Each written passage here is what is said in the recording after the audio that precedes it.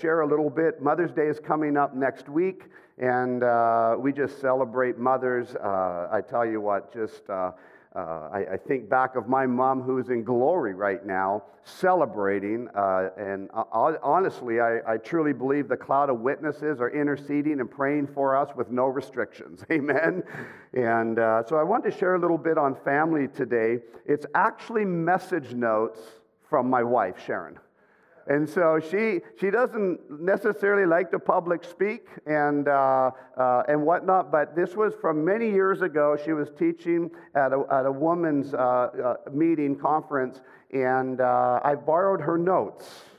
I've done it a few times, and she gave me permission.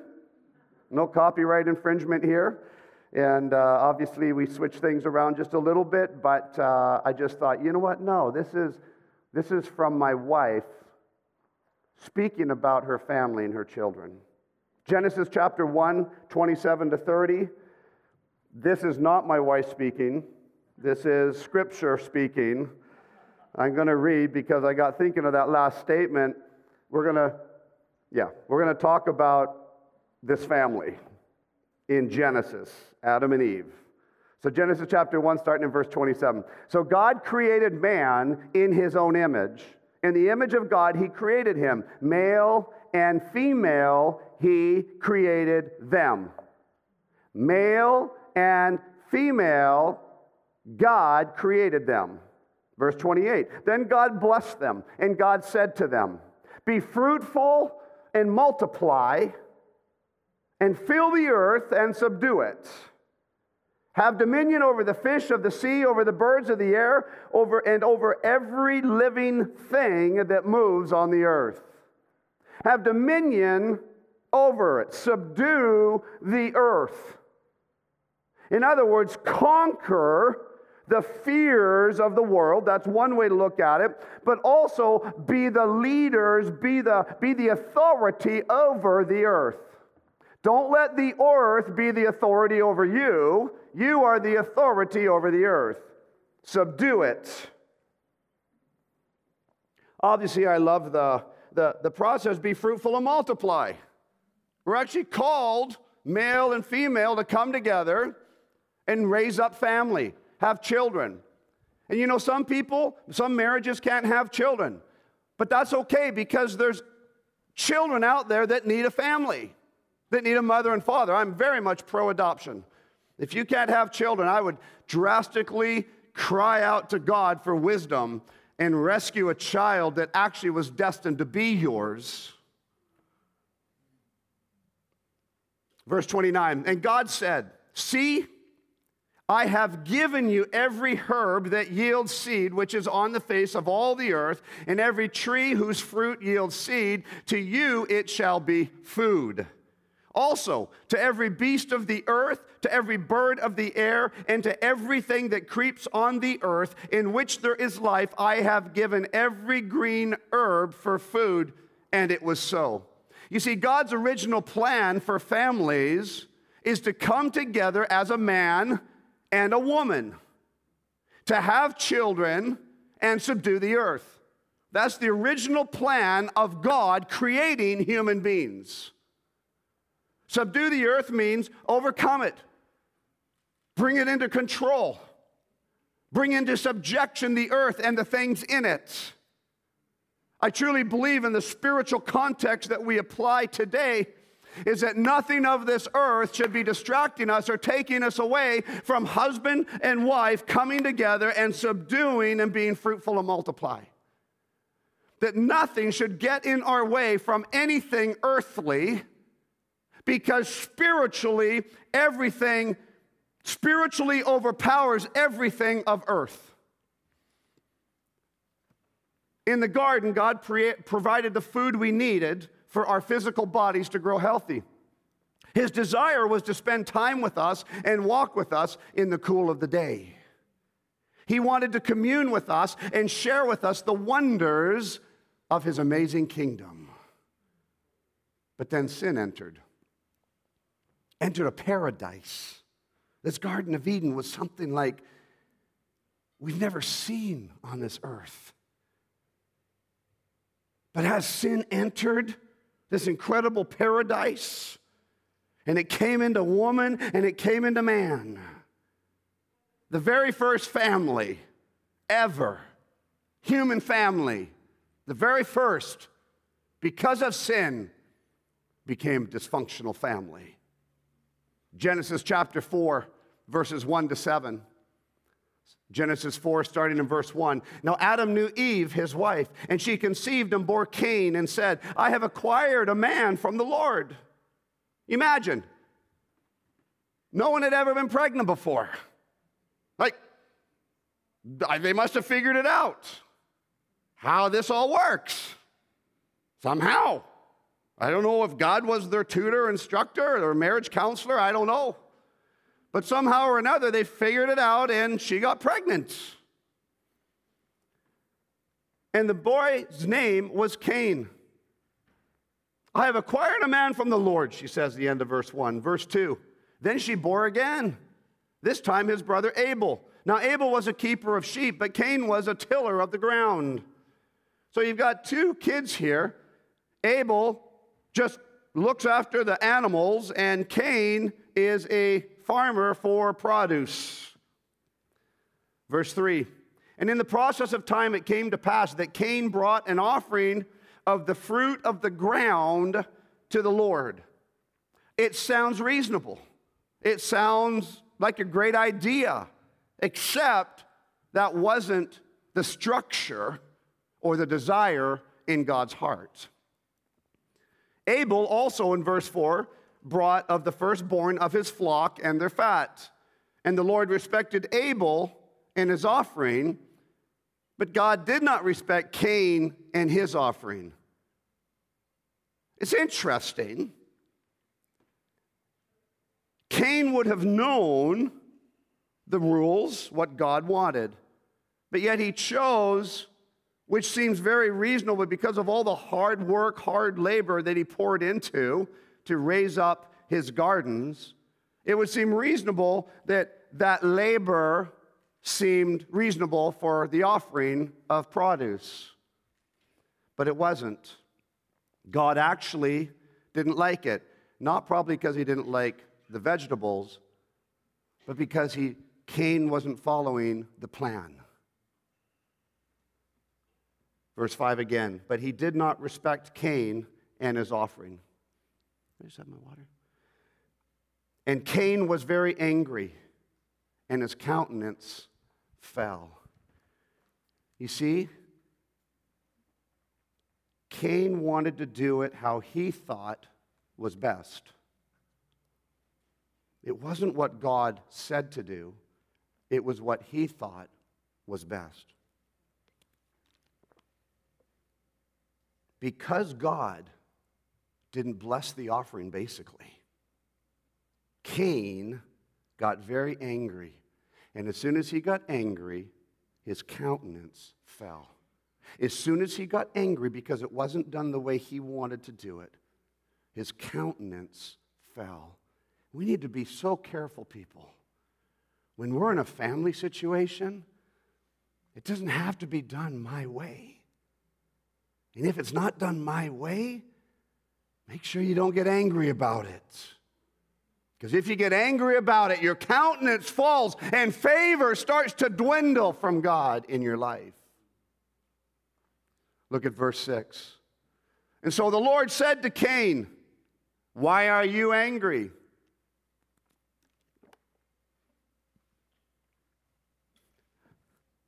You and I, using it today, if the Lord was speaking to us, I gave you the instruction manual right here, but yet you want to do it your way, which might think it's better. But it's not. And if you do it this way over here, your countenance will fall. And for some reason, you seem to be getting angry about it. And so God says, why are you angry, verse 6? And why has your countenance fallen? If you do well, will you not be accepted? In other words, if you're obedient, will you not be accepted? And if you do not do well, sin lies at the door. Sin lies at the door. You know, sometimes people feel they're battling sin all the time. I want to encourage you, if you feel that you're battling sin all the time, then you might not be doing Christ in you well. Something's not right. I tell you what, I used to battle sin so much. I'm not saying I don't. Obviously, we all do. But when I was younger, I tried my hardest not to sin, and then I would sin. Oh, God, forgive me. And every week over and oh, God, forgive me. And then I realized, hold it, I must not be doing Christ well in me. I must not be doing His lifestyle, His testimony well in me. I thank the Lord that I worked so hard at this before I got married, that when we came into the marriage, I met Sharon and we got engaged. I met a woman that was like the most godly woman I know. And she was doing it well. And I thank the Lord that I had learned to do something a little better. But so many times when we get angry, we blame everybody else around us instead of looking at who is Jesus in me. Because it's not everybody else's problem and it's not everybody else's fault. If you're bothered by everybody else and what they're saying about you or doing to you or this and that, what happens is that you're saying that I don't do Jesus well. Verse 7 again, if you do well, God says to Cain, if you do well, will you not be accepted? You want to be accepted? Do well. You want to be accepted? You don't have to be the best singer or the best musician or the best preacher or the best teacher. Just do what you do for God and do it well. Because if you don't, sin lies at the door. You get yourself all worked up because you don't seem to be as accepted as you wanted to be. Sin is lying at your door.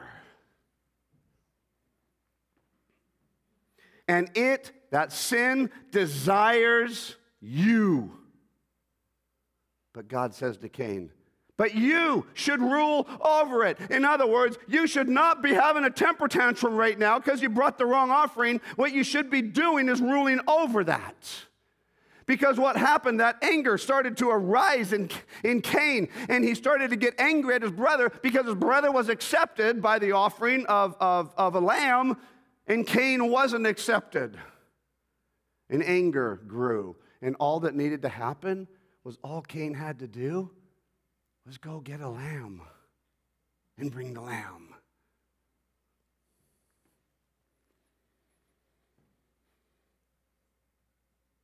God spoke to Cain. I'm going to repeat Genesis 4:7b, the second part. And if you do not do well, sin lies at the door. And its desire is for you, but you should rule over it. This is old covenant.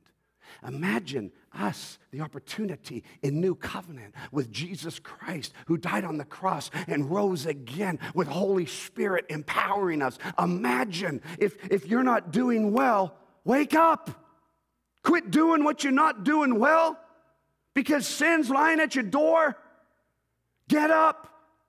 Rebuke that devil again and walk out into the power of a living Christ, Lord and Savior, Jesus. But Cain could not rule over his sin. He just couldn't. He couldn't kill it. Instead, he killed his brother. Literally. Poor Abel. Your older brother comes and murders you. The value of this person's life of Abel is gone. All out of not being obedient and then getting angry when your disobedience wasn't accepted. Whether you look at this as killed physically, I want to bring it to killed spiritually today. I want to use this scripture in a spiritual context. That we have to be careful that we don't live a life of spiritual murder. being angry at brothers and sisters, thinking, why are they accepted and I'm not? Watch out, because that devil is lying at your doorstep. Matthew chapter 16, verse 19. Jesus says, and I will give you the keys of the kingdom of heaven. I love this. And whatever you bind on earth will be bound in heaven, and whatever you loose on earth will be loosed in heaven. See, this is new covenant authority. This is what you and I are called into. That we are to bind every devil, every demon, everything attacking. And as a mother or a father, we are to bind first that enemy in our own lives so we can be a living testimony on how to bind that devil in our kids' lives. What an amazing promise we have for families right there. Absolutely amazing. Look at John chapter 10, verse 10. The thief, that means the devil, does not come except to steal and to kill and to destroy. But I have come that they may have life and they may have it more abundantly. Do you see what Jesus is saying, what the application of Christ saying here? It's so straightforward. And John is speaking this, that the devil, that lying deceiver, he doesn't come for anything good. He comes to kill and to destroy and steal everything you have. What can he steal? He steals the favor and the blessings that you are called to live in. But the interesting thing, and what I believe, spiritually speaking, in the new covenant kingdom gospel, is that he's a stealer, but you got to bring it to your front door. He can't just come into your life. He can't just come into my life and steal what he wants to steal. Are you kidding me? I got the biggest alarm and guard dog possible. We have a Rottweiler at home. He's our guard dog on our property. His name is Titus. I still call him Puppy, but he don't look like no puppy anymore. He's a big dog, and it's probably a good thing he's fenced in when people come to the property. Oh, Mr. Robber, you want to come? Maybe we just let our dog out. Why don't you just try going, hey, puppy? The ferociousness of this word is nothing compared to the demonic realm. Oh, this is the peace that passes all understanding. This is love. This is grace. This is power. This is the most powerful force on this earth. People have tried to destroy it. Governments have tried to silence it. No way, Jose. It ain't going to happen. This is the living Word of God. And even if you stole this book out of my hands, it lives within me. The second part of John 10:10, Jesus says, I have come that they, meaning believers in Jesus, I have come that you may have life, and not just life, but you may have it more abundantly. Whatever you had before, now that you are saved, you are to have an abundant life. Oh, but maybe decisions got in the way, and you don't think you need to bring an offering to God. Oh, you bring a wrong one that maybe doesn't hurt you that much. You see, Cain probably didn't have a lot of sheep, but he had a ton of fruit and vegetables. But God said, bring it. Because God knew that in covenant, it took blood to make the covenant. I thank the Lord that blood has now been shed on the cross. That's the covenant of God with you and with me. His Son's blood flowed down that cross. But Jesus Christ, 3 days, rose from the dead. The plan for the devil What he has for us and our families is to steal and to kill and to destroy. How many of you know that that devil will do whatever he can to steal, kill, and destroy families? It's amazing to me right now how a God-destined country like Canada and America, built on biblical foundational principles, in some way seems to be bringing out laws and structures that seem to be destroying or attacking the family. I want to tell you something. As long as I'm alive, I will silence my ears to hearing the lies of a lying devil and deceiver, no matter what mouth or what law it comes from. I will fight and contend for a husband and wife, marriage, and children being raised up in biblical principles of God's in their lives. Do you want a full life in Christ? Well, let's start by looking back what the enemy stole from us. Let's bring back to life what the devil has killed, and let's rebuild what he has destroyed. You see, that's the thing. When the devil takes something, or you have done something, and the devil has come into your front door, and you've ended up giving him something that he took, it doesn't mean it's over. I truly believe God is calling us into a season right now where we are reclaiming what was lost. We are reclaiming what was taken. We are reclaiming what was stolen from us. Nehemiah chapter 4, starting in verse 13. This is where the Israelites were building Jerusalem, the walls of Jerusalem. But the enemy, he didn't think they could do it. He kind of sat there mocking them, because the walls were destroyed. Verse 13, therefore I positioned men behind the lower parts of the wall at the openings, and I set the people according to their families with their swords, their spears, and their bows. Remember what is happening right now. They are trying to rebuild the walls. The enemy is out there watching, doesn't believe they can do it. You know what? I believe that lying devil doesn't think you can rebuild or take back what was lost. He doesn't think you can. Well, guess what? We're here Sunday morning telling you to knowing that you can take it back now. And the openings, and I set the people according to their families. Why? Because in families there's power. In families there's authority.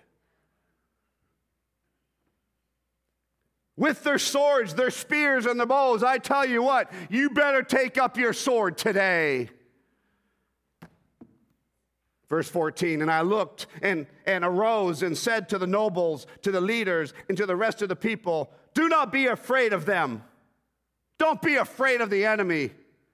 Remember the Lord, great and awesome, and fight for your brethren, your sons, your daughters, your wives, and your houses. Listen, do not listen to the lies. Do not listen to the enemy, but instead gather together and fight for your wife, fight for your husband, fight for your children, fight for your sons and your daughters, and fight for your own houses. Verse 15, and it happened when our enemies heard that it was known to us, and that God had brought their plot to nothing, that all of us returned to the wall, every one to his work. So it was from that time on that half of my servants worked at construction, while the other half held the spears and shields, the bows, and wore armor, and the leaders were behind all the house of Judah. Those who built on the wall and those who carried burdens loaded themselves so that with one hand they worked at construction, and with the other hand they held a weapon. With one hand they worked and they provided food for their family, and they laid hands on their children. They blessed them. They did their things. But one hand was on their sword. Was on their sword. You and I are not called to walk out this building or walk out of your house or walk out of wherever you are watching from. You are not called to let go of your sword. Every one of the builders had his sword girded at his side as he built, and the one who sounded the trumpet was beside me. And then I said to the nobles, the rulers, and the rest of the people, the work is great. I'm talking to you right now, whole church. The work is great. And the work is extensive. And we are separated far from one another on the wall. But whenever you hear the sound of the trumpet, rally to us there. Come together. Our God will fight for us. So we labored in the work, and half of the men held the spears from daybreak until the stars appeared. And at the same time, I also said to the people, let each man and his servant stay at night in Jerusalem, that they may be our guard by night and a working party by day. So neither I, my brethren, my servants, nor the men of the guard who followed me took off our clothes, except that everyone took them off for washing. I tell you what, we can't just roll over and play dead when these things are going on around us. We don't just take off our clothes because we're told to. We are clothed with the garment of righteousness. We are clothed with the garment of love. We are clothed with all the blessings of God. And I will tell you what, no matter what circumstances going on around us, do not strip down. Everywhere the people turned, the enemies were there to destroy their plans. Oh, we're in a tough position right now in our nation, absolutely. But think of the Israelites. Everywhere they turned, there was an army, an enemy that wanted to destroy their plans. Not just their plans, but destroy them because they were God's people. But I tell you what, if you know Jesus Christ as your Lord and Savior, you are God's person. And that enemy might want to destroy you, but I want to tell you, there is an army rising up, and there are walls being rebuilt. Walls, and we always say, well, kick the walls down. No, you need walls against that devil. You need those walls up against that devil. And you open the gate, and you go out, and you evangelize. But you come back into your secret place with him, with God, and spend time with him. Nehemiah also told them to fight not just for themselves, but for their brothers, their sisters, their sons, their daughters, their wives, and their homes. Don't just be a selfish warrior out there. You are to fight not just for you. You are to fight for everyone in your family. I tell you what, if someone bad comes onto my property, I might lose my pastoral grace. Whatever that is, I will tell you what, I will fight. It might not be go punch him in the face. It might be stand out with my sword and my shield, and I say, how dare you come onto my property?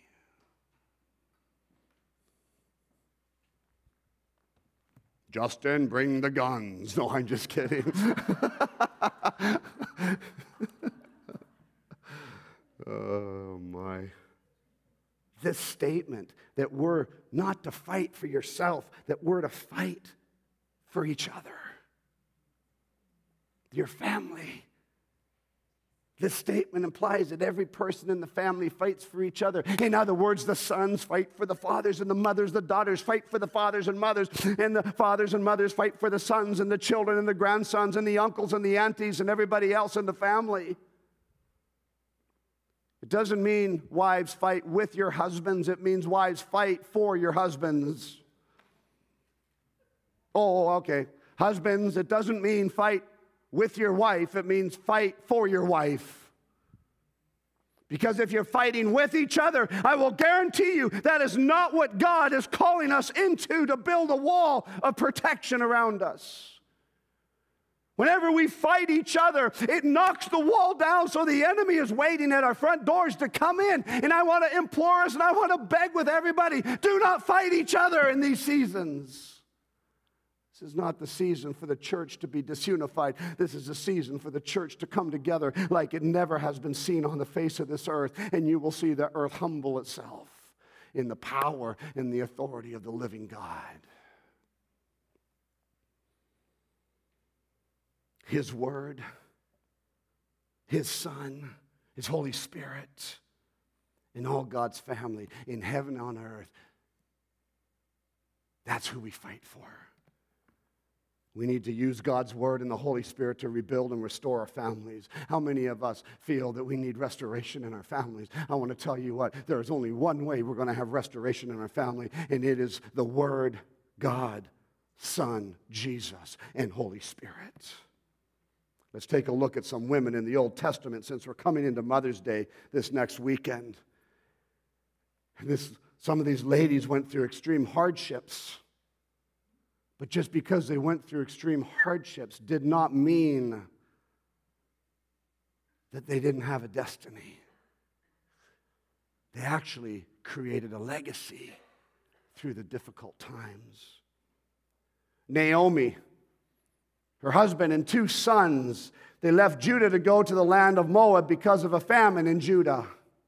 So here's Naomi, an amazing woman with 2 sons and her husband. They end up moving to Moab, and the 2 sons married Moabite women. Their names were Orpah and Ruth.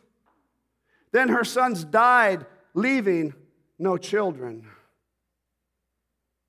Her husband had already died as well, and now her sons die, leaving her no children. Naomi decides to go back to the land of Judah. She's lost everything, and tells her 2 daughter-in-laws to stay with their people. Orpah ends up staying with her people, but Ruth will not leave Naomi. She clings to her and says in Ruth chapter 1, verse 16 to 17, but Ruth said, "Entreat me not to leave you." In other words, do not tell me, do not push me, do not force me to leave you or to turn back from following after you. For wherever you go, I will go. This is a daughter-in-law to a woman who has lost her husband and lost her 2 sons. And one daughter-in-law decided to stay in Moab. And here Ruth is saying to Naomi, don't even tell me not to go with you. Are you kidding me? Kind of sounds like Elisha and Elijah and many other great examples of biblical, Joshua and Moses, great examples of sons and daughters. But this is a daughter-in-law. And wherever you lodge, I will lodge. Your people shall be my people, and your God, my God.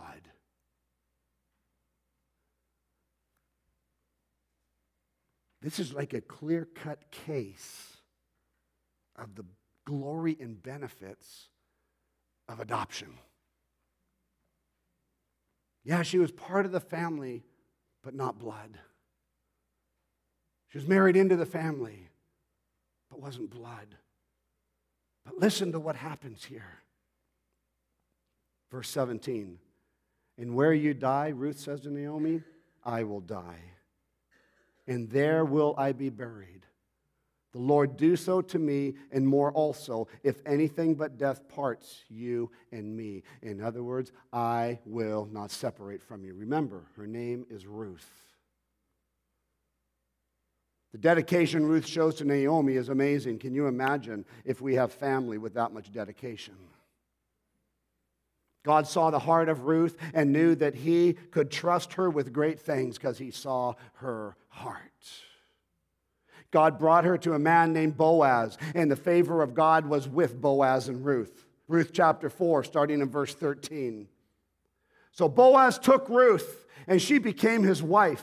And when he went into her, the Lord gave her conception, and she bore a son. So this daughter-in-law who has committed her life, her family, to now be Naomi's, has now birthed a son from Boaz. Verse 14, then the woman said to Naomi, blessed be the Lord who has not left you this day. So now the daughter-in-law, Ruth, who has basically moved into adoption with Naomi, who lost her husband and lost her 2 boys, but the daughter-in-law wouldn't let go because she made a decision that Naomi was now my adopted family. You and I, we're adopted sons and daughters into the family because of you and I making a decision.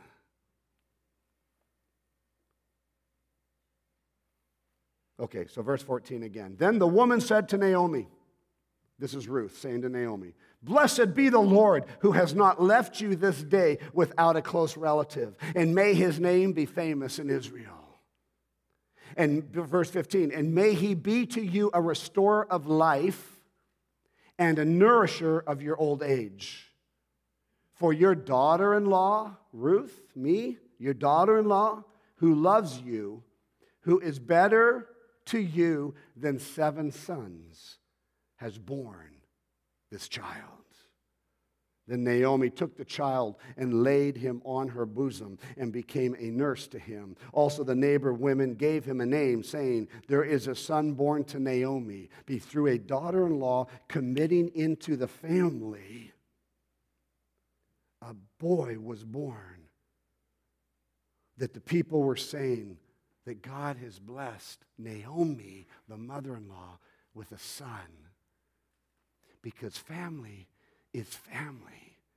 And we should look at our grandchildren as our sons and our daughters. We should look at the people around us in our family as most important people that we are to celebrate and be a part of in their lives. And they called his name Obed. He is the father of Jesse, who is the father of David. What a scripture to show this pure adoption in family. I want to encourage you. I travel internationally normally when we're not in a pandemic. I see so many children in Canada, America, needing a healthy mother and father. If you can't have children, prayerfully consider adoption.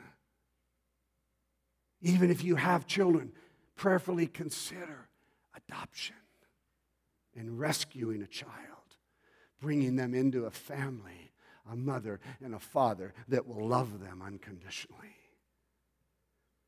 Because Obed, this boy, was the grandfather of King David through a daughter-in-law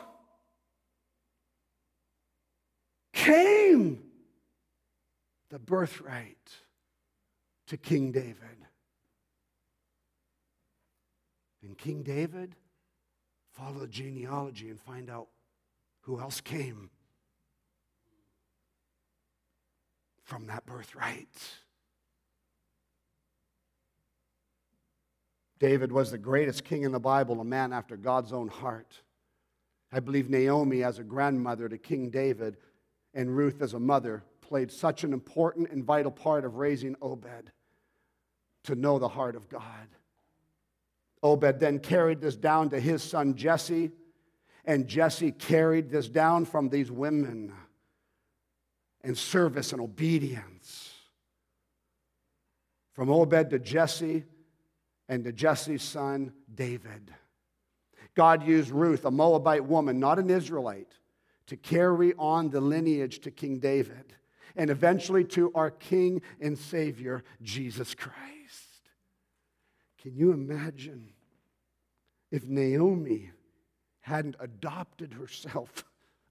Ruth hadn't adopted herself into Naomi's life. Or Naomi hadn't accepted Ruth as a daughter who loved her more than 7 sons. See, Naomi could have just camped out. Well, you'll never be my son. I lost both my sons in Moab. You're a Moabite woman. You will never be what my sons were to me. But you know what? It doesn't say anywhere that that's how Naomi felt. She must have known from the one she loved and served, God Almighty, that whatever purposes of losing her husband and her sons, she had a daughter-in-law that loved her more than 7 sons could love her. Another interesting side note to the mother of Boaz. So now you have Ruth marrying Boaz, but who was Boaz's mother? Joshua chapter 2, I'm not going to turn there, 1 to 21 talks about it. Boaz, his mother, was a prostitute called Rahab, who looked after the Israelite spies to go check out the enemy's city. Think of this. So, prostitute mother has a son, Boaz. Naomi lost her husband and sons, but a daughter-in-law, Ruth, come and they meet together, Boaz and Ruth. Out of those two situations comes the birthright of our Lord and Savior, Jesus Christ. Don't ever think God cannot use you for mighty things in His kingdom. Don't ever think God can't use you because of your past or because of things you've done or thought. That is a lie from that devil sitting at your doorstep. I want to tell you what. God will use you no matter what you've done in the past. He is calling you right now to wake up, come alive, and know that He is Lord of all. Never underestimate your potential through Jesus Christ.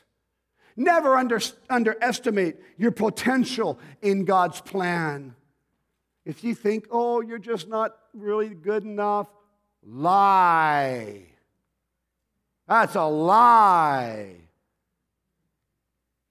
From a thief, a destroyer, a stealer of your identity. That is a lie.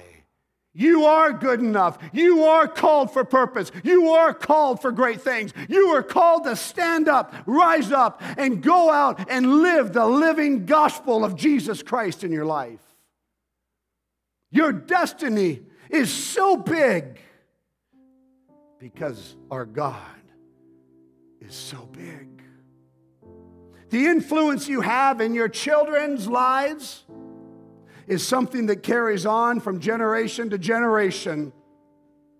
Somehow this woman, Naomi, who lost her husband and 2 boys, had something that she carried in the middle of devastation around her. She still walked in something and carried something that Ruth was so attracted to. She left everyone in her family to be adopted into this Naomi family. Boaz, son of a prostitute. Imagine what he grew up with. All the condemnation, the ridicule that probably went into his ears from people around him.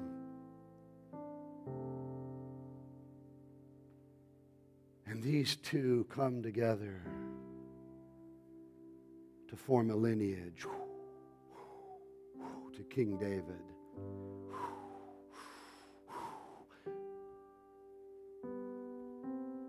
All the way down the lineage until a single man and a single woman who were betrothed to each other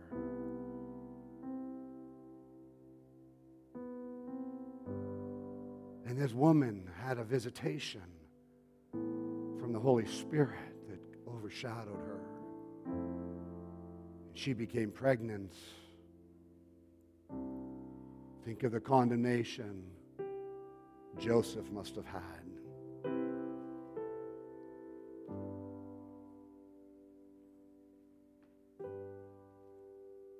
But that lineage traveled all the way down to where God sent His Holy Spirit to overshadow a virgin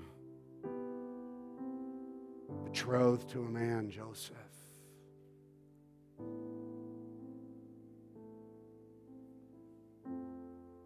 A woman also that was seen as worthy to carry God's Son.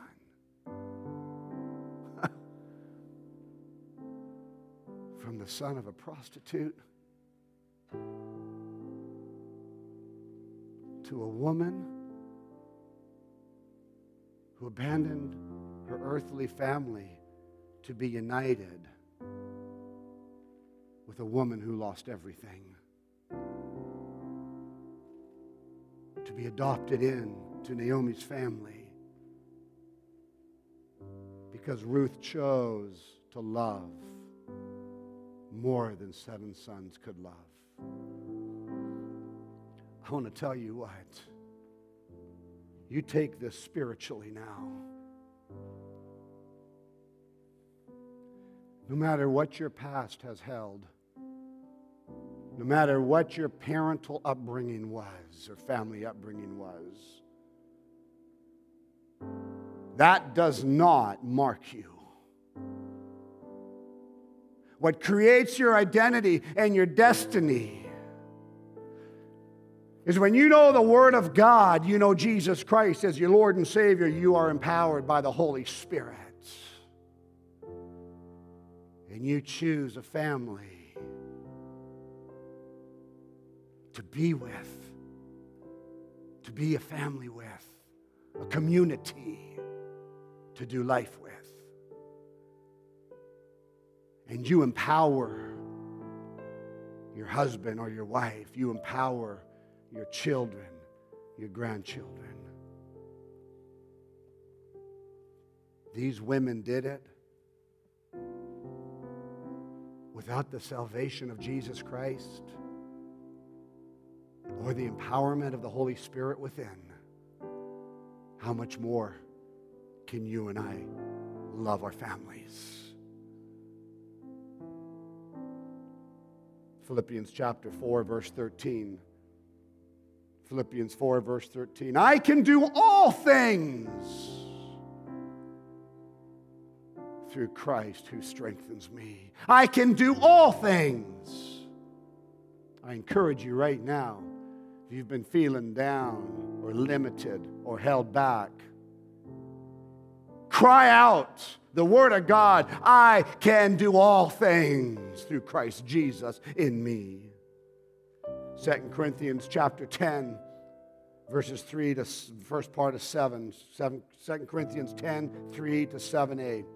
For though we walk in the flesh, we do not war according to the flesh. For the weapons of our warfare are not carnal, but mighty in God for pulling down strongholds, casting down arguments. Imagine that.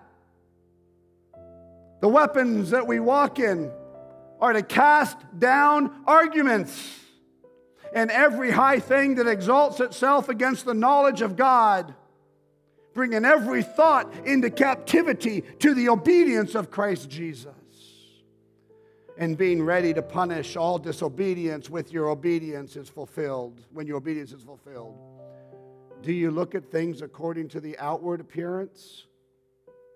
Are you and I looking at things according to the outward appearance right now? Well, let me tell you, the outward appearance looks really, really bad of this world, of our society, of the issues at hand.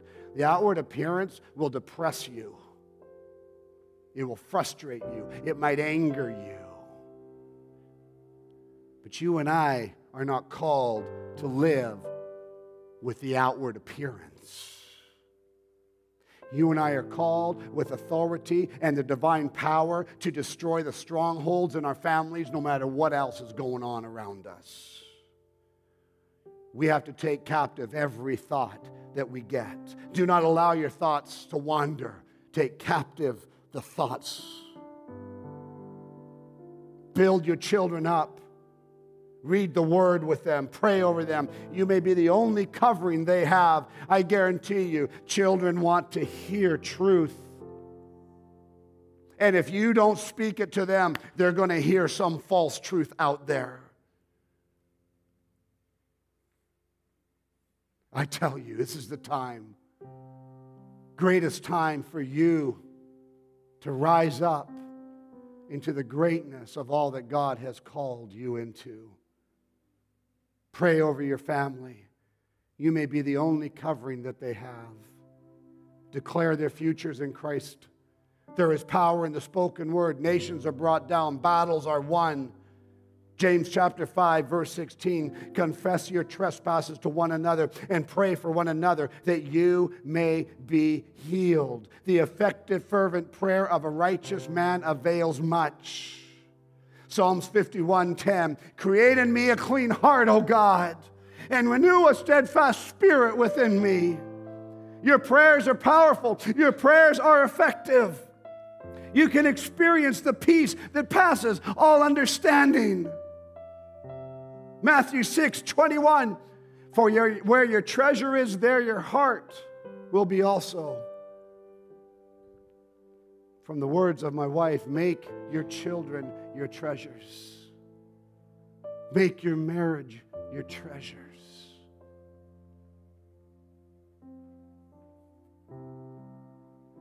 Tell them you love them.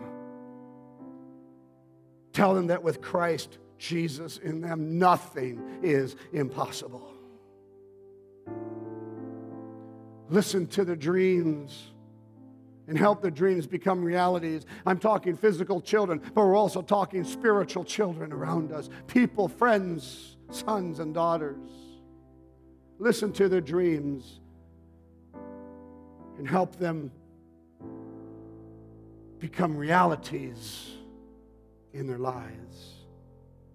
Tell them who they are in Christ Jesus. They are sons and daughters of a king. They are princes and princesses of a king. Their identity needs to be in Christ Jesus, not in how they look or how they dress or what they wear. Kids, husbands, wives, families, friends all need our love and affirmation. And I will tell you right now, everyone needs more love and affirmation during these seasons. And I want to close with a prayer for our families. Ephesians chapter 3, starting in verse 14. Ephesians 3, starting in verse 14. Let's pray this together for our families, our relationships. For this reason, I bow my knees to the Father of our Lord Jesus Christ, from whom the whole family in heaven and earth is named, that I would grant you, according to the riches of his glory, to be strengthened with might through his Spirit in the inner man, that Christ may dwell in your hearts through faith, that you, being rooted and grounded in love, may be able to comprehend with all the saints what is the width and length and depth and height, to know the love of Christ which passes knowledge, that you may be filled with filled with all the fullness of God. Now to him who is able to do exceedingly abundantly above all that we ask or think, according to the power that works in us, to him be the glory in the church. To God be the glory in the family, by Christ Jesus, to all generations, forever and ever. Amen and amen.